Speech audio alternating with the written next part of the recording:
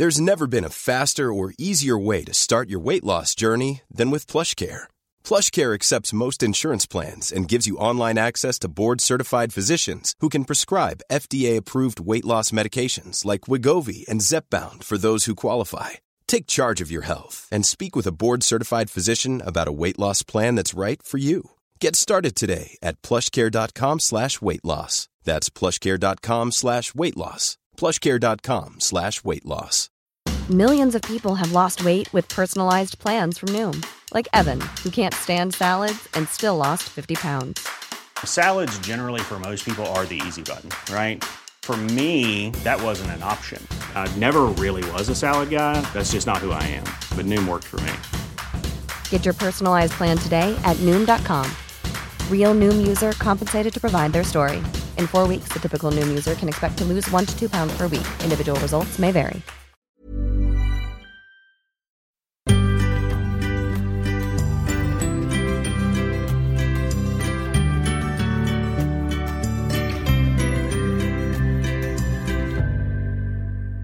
Välkommen till ett sömntips med oss på Rulla Vagn-podden. Mellan våra vanliga avsnitt där våra experter svarar på lyssnarfrågor passar vi på att ge några korta tips kring ett ämne. Och idag får vi bästa råden kring morgonpigga barn från vår sömncoach Hanna Bergenkull. Hej Hanna! Hej! Hej! Idag ska vi prata om barn som vaknar tidigt. Varför är det så vanligt att barn är morgonpigga? Jag skulle säga så här att de känner att de har fyllt på så mycket sömn så de behöver för det liksom att klara av att utvecklas och gå vidare liksom och leka och så. Så de har liksom tankat färdigt, tycker de. Väldigt många gånger så upplever jag och förstår på föräldrar att deras barn sover lite för lite. Alltså den totala sömnmängden är något liten. Och det är skillnad brukar jag säga på att sova av utmattning och att sova bara för att tanka för att det är bra för kroppen och för hjärnan och sådär. Så det är liksom 2 olika nivåer på det här. Man måste ju, alla varelser, alla människor behöver sova en viss mängd för att överhuvudtaget kunna fortsätta leva och fungera. Men sen så vill jag i alla fall förmedla till föräldrar att de där extra timmarna behövs också. De gör så gott för att minska det här övertrötthet, överaktivitet, gnäll och jag vill inte äta för jag är så trött så jag orkar inte äta. Så det finns väldigt många symptom på att man sover för lite. Så man kan få bort väldigt, väldigt många genom att fylla på sömnen. Så sömnen är så grundläggande för så många andra saker. Så när vi tittar på problem som gnäll så är det väldigt ofta sömnen som behöver förbättras. Precis. Och som förälder då så kan man kartlägga lite hur ens barn sover. Så att man kan räkna ut det där och kolla. Och sen så kolla upp exakt hur mycket ett barn borde sova i den åldern. Skriv ner, för det finns så bra tabeller. Till exempel här på Rulla Vagnen-podden finns ju det tabeller som ni har som är jättebra.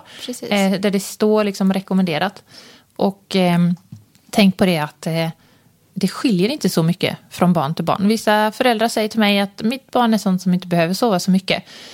Men min upplevelse och min erfarenhet har visat att det skiljer kanske 1 timme plus eller minus från de rekommendationer som finns som är framtagna av läkare och forskare och som jag har erfarenhet av personligen då. Så det är ungefär liksom 1 timme max uppåt eller neråt. Jättebra att tänka på.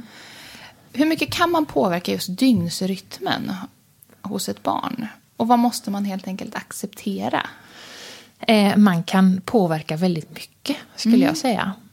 Som du sa tidigare här, Evelina, så är det bra att skriva anteckningar. Och hur brukar mitt barn ungefär sova? Finns det någon rytm så här när man har barn för första gången, man har blivit förälder för första gången och man står där med sin lilla bebis och inte vet varken upp eller ner eller fram och tillbaka, så kan man börja föra lite anteckningar. Och då kanske man inte ser någon rytm första veckan riktigt, men kanske andra eller tredje veckan börjar man se nyanser på det. Och sedan då, från det att barnet är 2 månader ungefär, brukar jag rekommendera att det är klokt att införa en sån här mat- och sovklocka. Ni vet, Skalmans mat- och sovklocka. Att man liksom sätter tider som man strävar mot. Och det vill jag också lyfta ordet sträva mot. Det lyckas verkligen inte alltid. Nej, inte prestation. Utan så småningom så går det faktiskt att sätta de här tiderna ganska exakt. Men var lite lugna och se det som ett strävansmål. Det ordet använder man ganska ofta som lärare i skolan. Att sträva mot ett mål men inte skynda sig dit utan ha något att sikta på. Jättebra.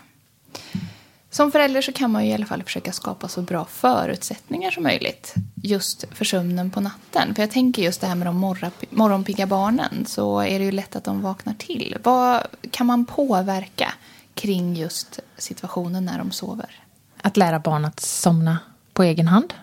Och att lära barn, när man lär barn att somna på egen hand, alltså motsatsen till att söva våra barn, som vi är jätteduktiga på, vi föräldrar.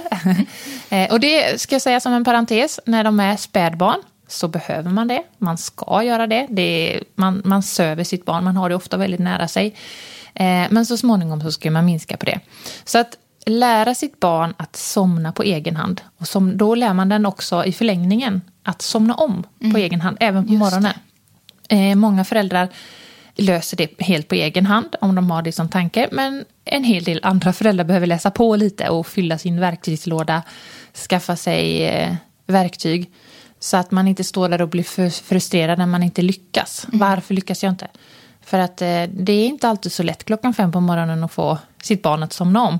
Men har man en strategi och en liten handlingsplan så finns det faktiskt saker som du aktivt kan göra. Jag kan inte nog gånger lyfta det här med att använda sin röst. Istället för att springa in och fysiskt lugna och söva om. Istället stanna kvar utanför dörren och bara, älskling, jag är här, det är fortfarande natten. Alltså uttrycka det i någon form av godnattramsa. Någon form av ett mantra som jag brukar säga. Som bara, okej, där är min mamma. Eller kanske min pappa. Eller min mormor. Eller vem det nu råkar vara. Som tar hand om det där barnet just då. Som ändå signalerar att vi finns här hela tiden. Nu är det natten, du kan somna om igen. Precis, jättebra. Om man nu har en sån här morgonpigg unge så kan det vara ganska jobbigt som förälder. Har du några tips för hur man ska tänka när man vaknar tidigt som förälder? Antingen så tänker man så här att jag står ut. Mitt barn sover ändå ganska många timmar per natt. Och den totala sömnmängden är ungefär det som rekommenderas. Och mitt barn är faktiskt inte speciellt gnälligt och det funkar det mesta. Och då kanske det är bara, det är okej. Det är faktiskt helt okej. Då behöver man inte göra så mycket åt det, tycker inte jag. Men om man börjar tycka att det blir tidigare och tidigare eller det blir fler och fler uppvak på natten. Läggningarna på kvällen blir längre och mer utdragna och det blir mer gråt och skrik och sådär. Då kan jag verkligen varmt rekommendera att man gör någonting åt det. Det finns så mycket att göra. Så jag skulle vilja säga till er att det finns hopp. Det finns möjlighet att påverka sin situation. Du kan ändra din situation. Du måste inte vara så som det är just idag. Utan det finns så mycket du kan göra. Det finns så mycket kunskap. Jag vet att du är trött säkert som hör det här nu och som vill ha hjälp en stund. Men jag vet det för jag har varit exakt i den situationen själv. På knäna. Men jag fick en enorm drivkraft när jag förstod att det finns ju jättemycket kunskap. Jag kan ju skaffa mig en hel verktygslåda och jag kan påverka min situation. Istället för att bara gå runt och vara jättetrött och en gnällig bebis. Och tycka att det är ganska tråkigt och jobbigt det här. Jag tycker inte att det var inte jättetrevligt då. Så kunde jag påverka min situation och få en dräglig och rolig vardag med min bebis. Så för att sammanfatta, barn som somnar, eller som vaknar, inte somnar tidigt, som vaknar tidigt, då borde man se över att de somnar på egen hand och då förhoppningsvis kan lära sig att somna om de vaknar tidigt. Ge dem så bra förutsättningar som möjligt när det gäller liksom sömnen på natten. Och Vad hade vi för tredje? Mörker. Den glömde vi nog säga. Den glömde vi säga. Så mörkt som möjligt, svalt i rummet. Ja, mörkläggningsgardiner. Gör det mörkt, gärna svart på natten. Precis. Inte på dagen dock, då kan det gärna bara vara dunkelt. Men på natten, gör det mörkt, speciellt på morgonen. Det hjälper till jättemycket. Ja. Svalt i rummet. Precis. Nummer 4 var ju att se över hur mycket barnet sover totalt. Så att man liksom säkerställer att de inte sover för lite. Precis. Ja. Det är nästan alltid det vanligaste misstaget som vi gör. Vi tror att de sover för mycket när de i själva verket sover för lite. Precis. Stort tack Hanna för bra tips. Och vi hoppas att du har fått med dig några råd som gör att du kanske inom en snar framtid kan njuta av en sovmorgon. Rulla Vagn-podden är snart tillbaka igen. Lyssna gärna då.